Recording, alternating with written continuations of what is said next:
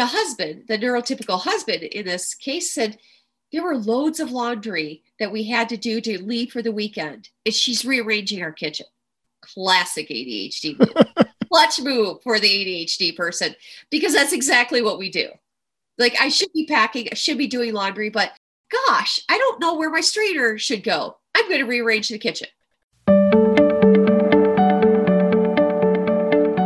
Hello, and welcome to ADHD Essentials, part of the ADHD Rewired podcast network. I'm your host, Brendan Mahan. I'm a former teacher and mental health clinician turned ADHD coach, trainer, and consultant. I can be reached at brendan@adhdessentials.com. Here at ADHD Essentials, we help families develop the skills and knowledge needed to better manage attention deficit hyperactivity disorder. Visit adhdessentials.com for more details. What's up, team? Registration for the fall session of the ADHD Essentials parenting groups is open. But, due to some family stuff on my end, there have been some changes. The groups will still meet on Mondays and Wednesdays.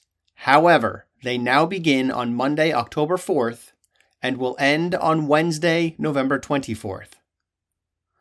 Only the 12 p.m. section is currently open for enrollment. Members will spend 8 weeks gaining valuable skills and strategies to improve family connection and communication, as well as learn ways to better manage anxiety at home. Go to adhdessentials.com/groups for more details, including the themes for each of the 8 weeks and the best way to sign up. Or, if you're too impatient for that, email me at brendan@adhdessentials.com and let me know you're interested in registering. Also, if you're not listening to the other podcasts on the ADHD Rewired podcast network, you're missing out. I highly recommend all of them. ADHD Rewired, the flagship show with Eric Tivers, is interview-based and filled with phenomenal content from all across the ADHD spectrum. Hacking Your ADHD with Will Curb focuses on specific strategies and ideas. ADHD Diversified with MJ is, of course, looking at ADHD from a more diverse lens. And the ADHD Friendly Lifestyle with Moira Mabin focuses on women's issues as they relate to the disorder. And this episode of ADHD Essentials, like so many others, was edited by Jeffrey Gordon of Ideal Video Strategies. He does great work in support of this show. And if you want to support this show, a great way to do so is by providing a rating and review in Apple Podcasts, Spotify, or your podcast player of choice. It helps others find the show through some kind of algorithm magic that I'm not entirely clear on. Welcome to the show. Today, we're talking to friend of the pod, Tamara Rozier. Tamara is an ADHD and leadership coach, founder of the ADHD Center of Western Michigan, and author of the new book, Your Brain's Not Broken, which released this week. In this episode, Tamara and I talk about her new book, Your Brain's Not Broken. We discuss managing the basic things of life, the interplay of anxiety and imagination, convergent versus divergent thinking, ADHD as an at-risk population, and ways to manage our emotions. All right, let's get rolling. Well, first of all, thanks for having me. I'm Tamara Rozier, and I'm an ADHD coach. I founded the ADHD Center of West Michigan, and we have 4 coaches, a therapist, and a speech pathologist there. Our whole goal is to provide wraparound service for those who have ADHD. And you're also the author of Your Brain's Not Broken, which is good news because some of us with ADHD kind of feel like our brains are broken. And this book is helping us understand that it's not, right? And I love this book. I love this book enough that I'm an endorser, and you can find my name on the back cover. But the more important name is Tamara's, which is on the front cover. And this book is like right up my alley, right? Like the podcast listeners are going to go, oh, that's why Brendan is endorsing this book. And that's why he likes it so much. This seems right in line with all the stuff he talks about on the show. the start of the book is about the complicated emotional landscape of ADHD, which is where I've kind of made my name with the Wall of Awful and all that stuff.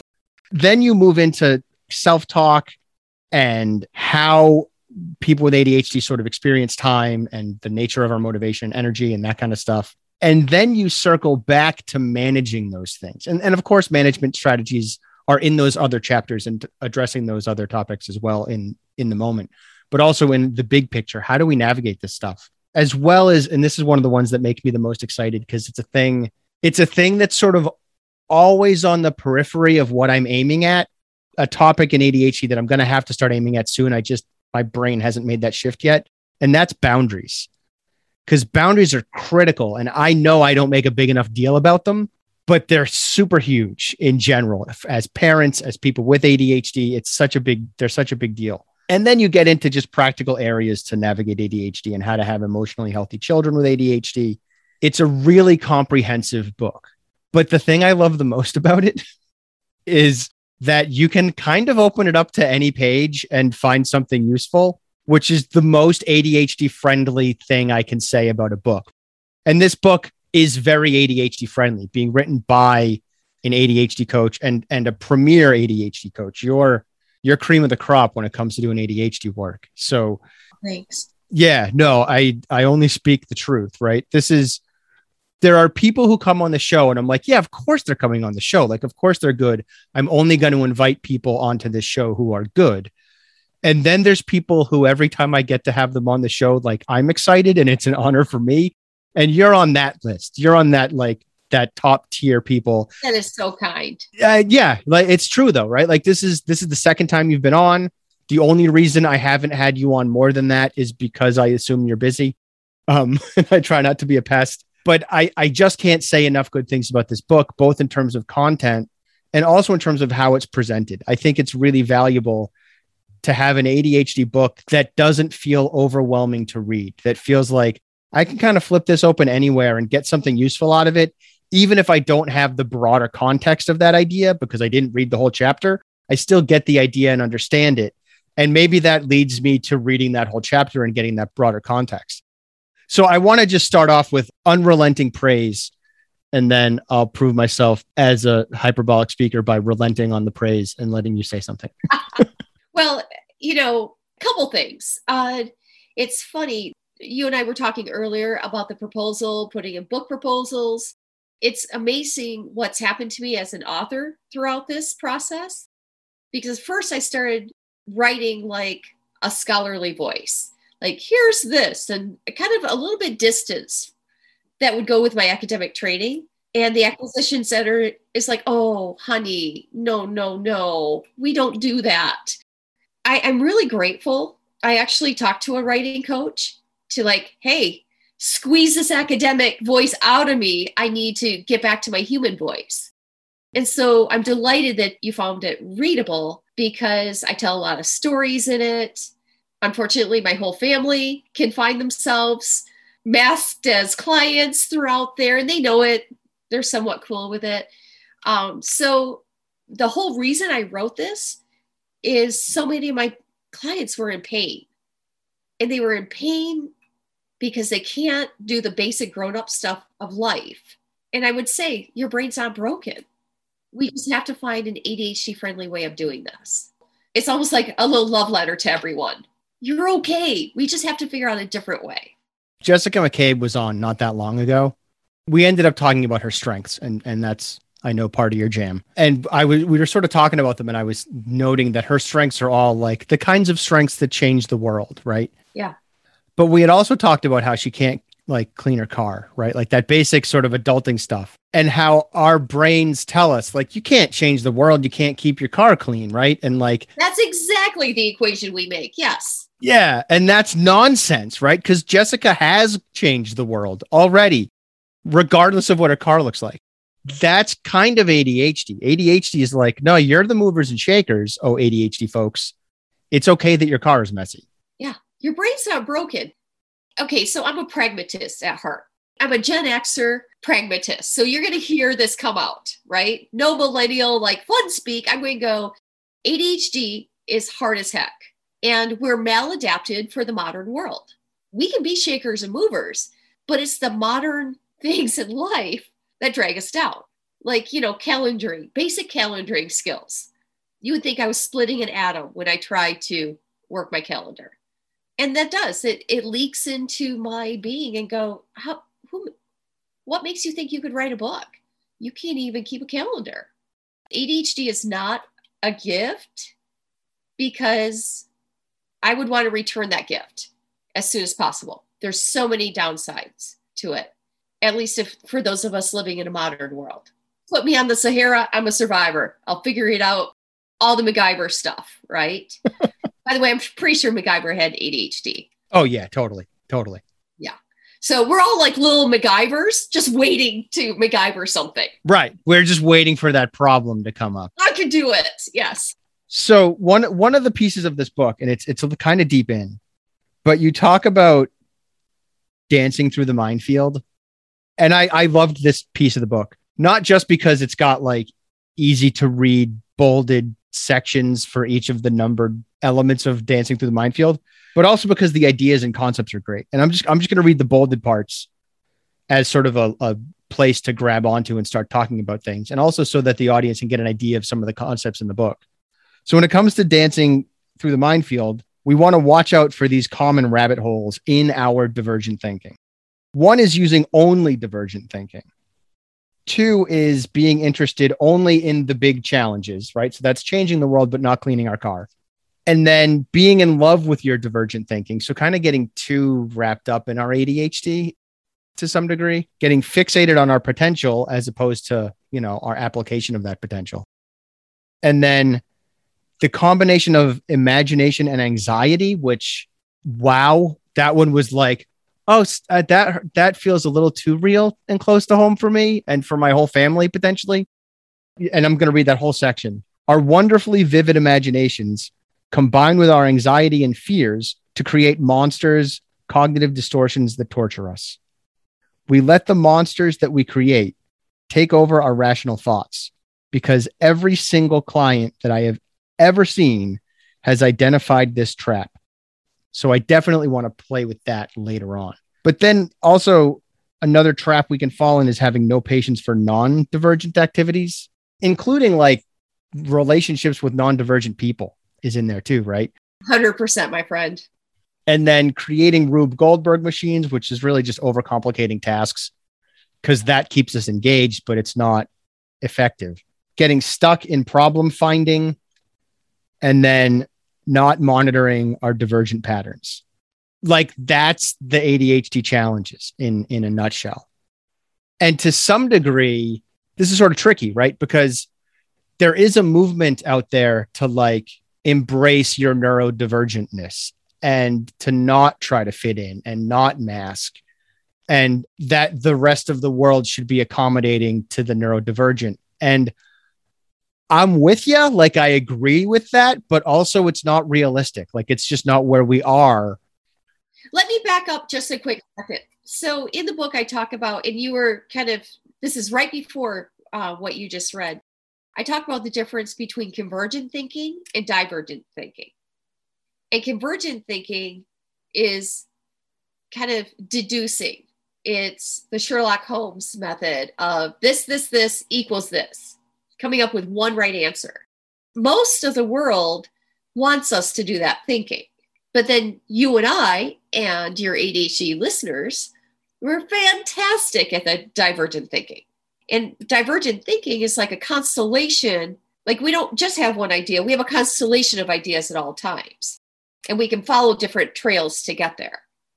So it's not whether we have to conform to the world. I think it's more about when to use our divergent gift and when to snap into convergent.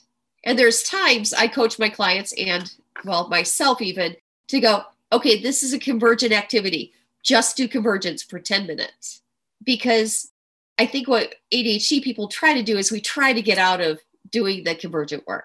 So there are times when we do have to put on our grown-up pants and do the convergence. And I'm just talking 10 minutes of convergence and, not like hours and hours, but because that's what our brain, and our brains are capable, especially medicated, by the way, of doing this thinking. I was just talking to a client of mine who got hit, like COVID kind of hit her hard, including job loss, and trying to kind of put herself back together. So we've been doing that. One of the things we've been focusing on is rebuilding her trust in herself, which is a pretty big challenge for ADHD folks. We often, like, you fail enough and you just don't trust yourself anymore. So in terms of helping her find a job, paradoxically, a lot of what we're doing is at home stuff. Because if she can clean her room, do the dishes, like make sure her fiance has whatever he needs to have and that kind of stuff, then she's rebuilding that trust. And it's easier to transition that trust over to a job search in a professional setting if it exists at home. And we just got to more of a convergent thought process with her where I was like, all right, it's time to revisit the to-do list. It's time to really start applying your to-do list. So in the morning when you have coffee, sit down and go over your to-do list for the day. And then, and this is the critical part, find times throughout the day to look at your to-do list again. Because what she'll do is she'll look at her to-do list and say, I have to do this stuff. And then if she gets derailed at 10:30, it's over for the rest of the day. Because she doesn't have any automaticity around when to look at her to-do list later on. So she doesn't. So she stays derailed. So we came up with look at it at lunch and then again at the end of the day.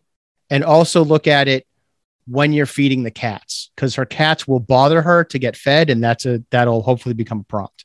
And that's the convergent thinking, right? That's like her divergent thinking. If she gets interrupted at 10:30, he's going to send her all over the place and she's going to spiral and not water the plants, not look for a job, not go to the gym. But if we can every now and then converge on this list and be reminded of what we're supposed to be doing and get that focus, then we will go to the gym. We will feed the cats. We will water the plants. We will look for a job. Yeah. And like a convergent task, we find the most boring because they're not fun. They're not emotionally interesting. And so we don't know what to do with them because it's so simple. In the book, I write about a woman one of my clients who was trying to clean, she was wanting to unload the dishwasher. And she calls her husband and says, hey, I need the account password to Netflix. The kids changed it. I want to watch Netflix while I unload the dishwasher. Now, remember, you and I know the dishwasher is about a 5-minute activity. Yep. Okay. She was starting to Rube Goldberg this thing, right? She was starting to create a complicated machine for a simple task. And then her husband comes home. Everything is out of all the cabinets on top of the counter. And she's like, well, instead of just putting it away, I decided to reorganize. And you see how her divergent thinking got out of control because she has a strainer. She's like, where does the strainer go? You know what? I should put it here, but that means here. And so she started to reorganize everything. And her husband, who is neurotypical, they were together in a session and he's like, help me understand what I'm seeing here because she looks crazy to me. And so I could explain, like her cognitive error was keeping the dishwasher a really boring convergent task. She wanted to make it much more interesting. And I can even see like Netflix playing a role in that, right? And I don't know that that's what happened, but I could see like, all right, so I turn on a movie to load the dishwasher and the dishwasher is done in 5 minutes, but the movie is still going and I'm in the kitchen and I feel like I'm supposed to be doing something productive while this movie's on. So what's going to take an hour and a half to do? I'll rearrange the dishes because that's a big project. Then I can watch this movie. Yes. And it gives us this false impression of productivity because we're not doing what needs to be done. We're doing what it feels that we want to have done.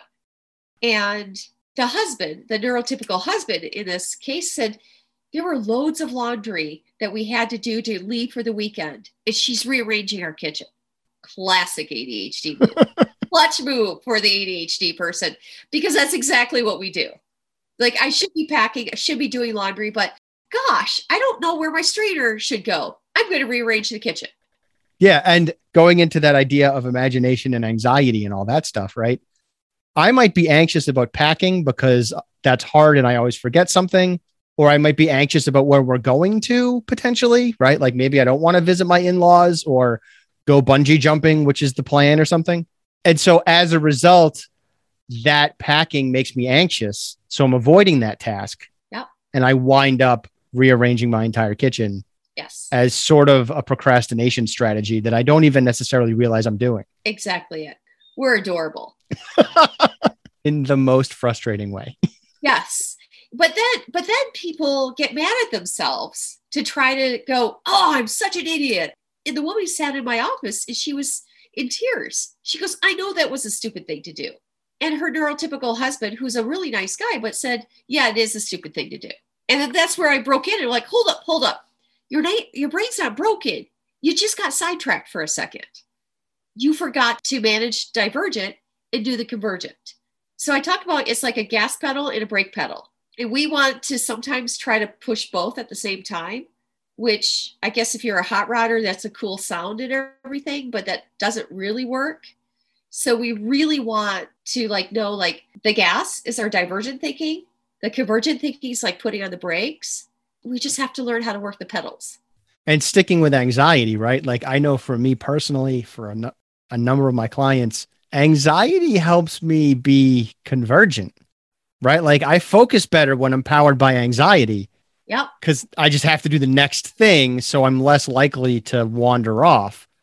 But that burns you out. That's not a healthy strategy either. No. In the book, I talk about, the 6 bad strategies that we use. And anxiety is one of them. We use it like gasoline to wake ourselves up in the morning. I mean, I used to scare myself out of bed every morning when I was an academic dean. Every morning, I just scare myself out of bed going, Tamara, you're already behind. And I would just start the whole day all pumped up. I wasn't at my healthiest. You know that. I mean, that's easy to see. Yep. But I tried to manage everything with my anxiety. My anxiety actually did increase my convergent thinking. People think, I worked with a client last week that said, well, he uses hyperfocus. And I actually gently said, no, he uses anxiety. That's different than hyperfocus. Hyperfocus is that trance-like state we get in. Anxiety is scaring yourself out of bed in the morning. That's tricky, right? Because a lot of people will use hyperfocus to mean anxiety and talk about how hyperfocus is risky because if you try to use hyperfocus to get something done quickly, then you're going to be burned out later. And that's because you're really using anxiety. And maybe the argument can be made that you're using anxiety to get into hyperfocus. That might be there. But it's not hyperfocus in the truest sense because really hyperfocus is flow. Hyperfocus is really just a flow state. And there's nothing bad about a flow state. It's an intense trance-like flow state. And anxiety doesn't really lead to hyperfocus. I have a man who, your listeners won't be able to see me make this face, but his family used to joke and tease him before he was diagnosed. He'd sit hunched over his keyboard and make this smiling, grimacing face while he was working. And it's a horrible thing. And his family thought it was hilarious. But you know what he's doing? He was using a little bit of self-loathing, a little bit of anxiety to send this freaking email. White knuckling. Right? And so that he's trying to motivate his brain. And it's exhausting. And that's why when people go straight to ADHD is a gift, I really go, oh, hold up. We've got to get through some basics before we can even realize the power of our divergent thinking. Now, once we get through those, we look like freaking geniuses, my friends. And it's not easy. I agree. It's not a gift at all. It's a double-edged sword, if nothing else. If it were a gift, we'd see more people with ADHD succeeding. One of the burdens, and I spoke about this at the last international conference on ADHD, one of my burdens for our people is that research shows whatever neurotypicals have more of, we have less of. More money, happy marriages, health in general, blah, blah, blah. Academic achievement, whatever. And then the converse is true. So whatever neurotypical people have less of, we have more of. Heart disease, diabetes, unhappy marriages, all this depression, anxiety, you name it. It's a word at-risk population, which is why I get a little bit nervous when people are like, it's a gift, fly your freak flag. Like, no, it puts us at risk. We have to manage it properly before we can get into strengths. And flying your freak flag is a good strategy because I like to say that shame dies in the light. Yep. The more we can be open about our challenges, I don't care if it's ADHD or depression or obsessive compulsive disorder or bipolar disorder, the more we can make it safe for people who are having mental health challenges to be open about those challenges, the easier it becomes for them to manage those mental health challenges because we eliminate the shame. But as long as it remains unsafe to talk about these things, which in the wider population it largely is, the more that shame festers and gets to undermine any progress that neurodiverse folks might make, which is one of the reasons why this book is great. Even the title, Your Brain's Not Broken, like that's addressing the shame that hides inside ADHD and trying to smooth it over. So in the introduction of the book, I make a confession, and I hate that I made this confession, but it's all the times I tried to pretend to be normal and tried to hide my ADHD. And all the times it hurt when people would point out my ADHD in a mocking way. Like, don't give that to Tamara, she has ADHD. Or even things like someone saying, why are you tired all the time? And what I really can't say in that moment, or haven't said in that moment, is because I have ADHD and this machine takes a lot to run and I'm exhausted easily because I'm doing such hard work in my brain. Like all those little things kind of chip away at us. And so in the foreword, I just kind of confessed all that. Like, I get it, guys. I'm starting to come into the light too. You know, I was really vulnerable in that foreword, and I don't like being vulnerable. You know me well enough. I don't like being vulnerable. I do. But I think it's a healthy thing for me to do because I wanted to really bring it to light and go, I struggled. I don't like being vulnerable either, but I do workshops and people compliment me on being vulnerable. And I'm like, when did that happen? I don't remember being vulnerable. I share. Well, but it's funny, right? Because I'll share a ton of really personal stuff about ways I've struggled and things have been hard and all this stuff, but it doesn't feel vulnerable, right? Because I don't know if it's because I've come to terms with it or because I have some of this stuff canned in a way that like I've told that story enough that it doesn't feel vulnerable anymore. But like, you're kind of in a similar boat where I've spent enough time with you. I've seen you be vulnerable. I've heard you talk about stuff that I'm like, wow, how is she saying that? But probably you didn't feel vulnerable at the time because similar reasons that I have. And so I kind of want to just highlight that as a reflection on what you just said that maybe is helpful. It might be that there's areas where you're being vulnerable and it's serving others, even if you don't feel vulnerable yourself. I'm just going to be really honest. When I started writing this book, I wanted to write it not as a fellow journey person, but just as a, hey, clients, here's what I hope you would know. And what it ended up with is I wrote a lot about myself and my own struggles. And there's one thing I got the proofs back from the editors. I was reading through them like, oh, crap, I wrote about that? And let me tell you what it is, because it's that stupid, okay? I was talking about emotions and where our emotions are like a light switch and we go from 0 to 10 immediately. I said, like on a hot summer day, I get in my car, immediately I'm angry because I'm hot. And a neurotypical listening would go, well, what did you expect to be? It's a hot summer day, you got into a closed car. Like, of course, that's expected. But immediately my ADHD brain signals emotions about it. I don't like to feel hot. And why is it so hot? And I go global, like stupid global warming. I get so wound up. And I read that in the book. I'm like, oh my gosh, people are really going to think I'm an idiot.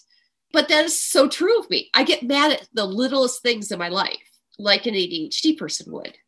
And then something big happens and you're probably more chill about it than people expect you to be because absolutely there's more dopamine in that crisis moment. So you're able to manage your emotions more effectively.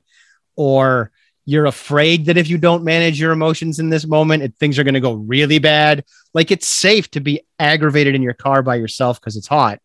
It's much more risky to be aggravated with your spouse or your kid because something went haywire. So it's almost like the hot car is a release valve for the bigger moments when you need to keep it in check. It really is. And it's funny though. I mean, if you know, ADHD brains don't know major threats from minor irritations. And there's times I have to go, Tamara, this hot car, it's a minor irritation. I'm like, it feels bigger than that. Minor. Like with my clients, I use the big bucket, small bucket. Is this a big bucket deal or a small bucket deal? Which bucket do we put it in? And I know it's a small bucket deal, but when those beads of sweat form on my chin, I'm like, it's a big deal.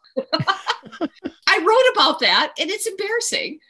I'm just going to be honest. It's embarrassing. And I'm hoping like, you know, I'm confessing it here. Maybe I'll kind of build up a callus to it, but I kind of admitted a lot of stupid, embarrassing things throughout the book.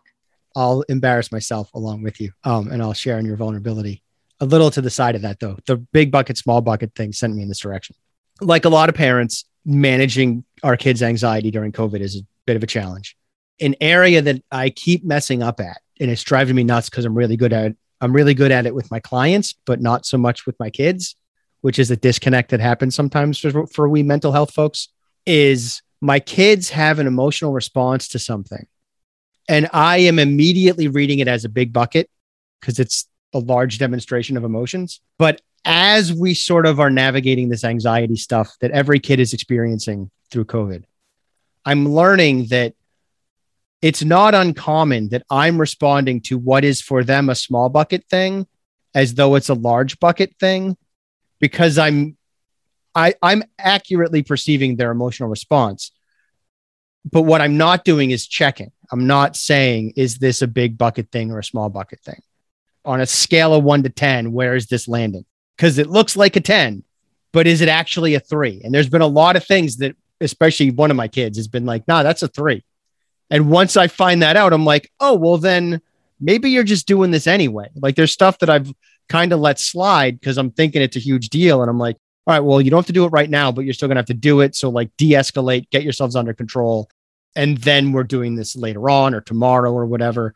And I think I've been letting, especially one of my kids, off the hook at times when I shouldn't have, because I didn't check in on what's the accurate score of this in terms of anxiety. It looks big, but is it big?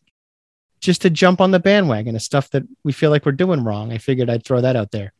Well, you know, with our kids, we have such a blind spot with our kids because biology is working. We're biologically programmed to die for these beings. And so when you have ADHD and a very twitchy amygdala, you're like, oh, of course I will die for you. And they're like, no, Dad, I'm not asking you to do that. You're like, no, too late. But I want to now. And now I have the dopamine surge to die for you. So yeah, my own children are peppered through the book. And it's kind of a game that they've kind of made fun of, like, hey, let's see. I'm going to underline all the places I think I see myself. I think she's really writing about me. And it's kind of funny because my children actually help, my whole family helped me write the book by giving me so much material to use.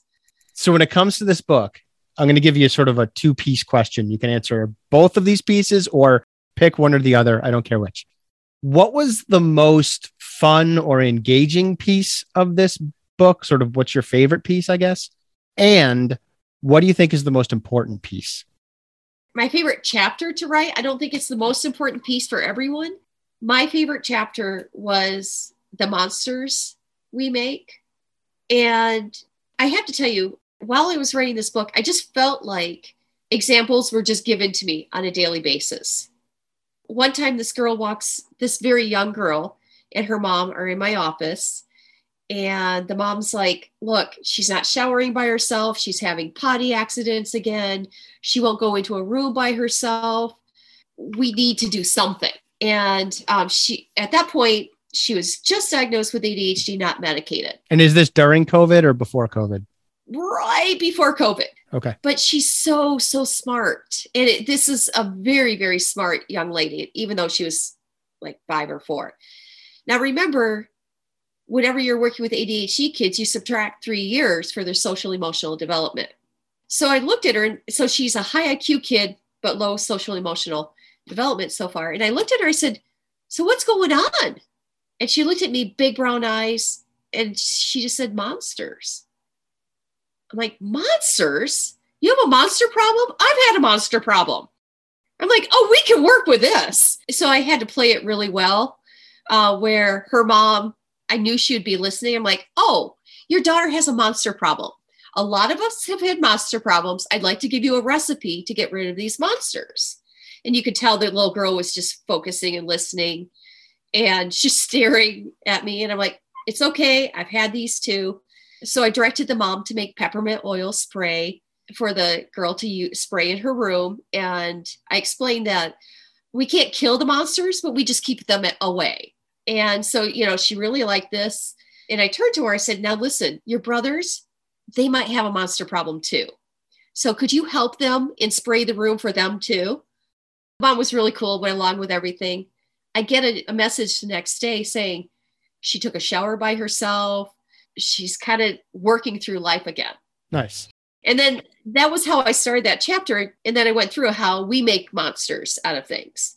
And it's more complicated than using peppermint oil spray to get rid of them, but we can still figure out how to get rid of our monsters. So that was my most fun.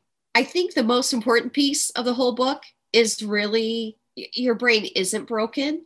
And we really have to take seriously the emotional impact and the landscape that we live in. If we're going to really address this ADHD issue, we've got to pay attention to the emotions. And just being mindful of time, do you have any ending essentials that you'd like to share with our audience? I really want ADHD people to know that their brain isn't broken and there's so much hope for them. And yet it's not just about flying a flag saying, yay, I'm ADHD. It's really about how do I manage my emotions so that I can live an emotionally healthier life.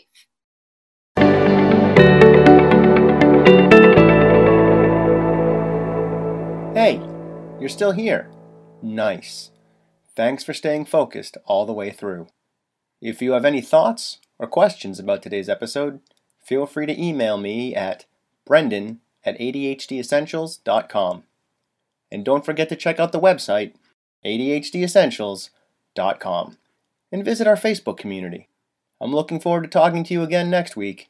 In the meantime, keep focusing on improvement over perfection. 10% better is all you need.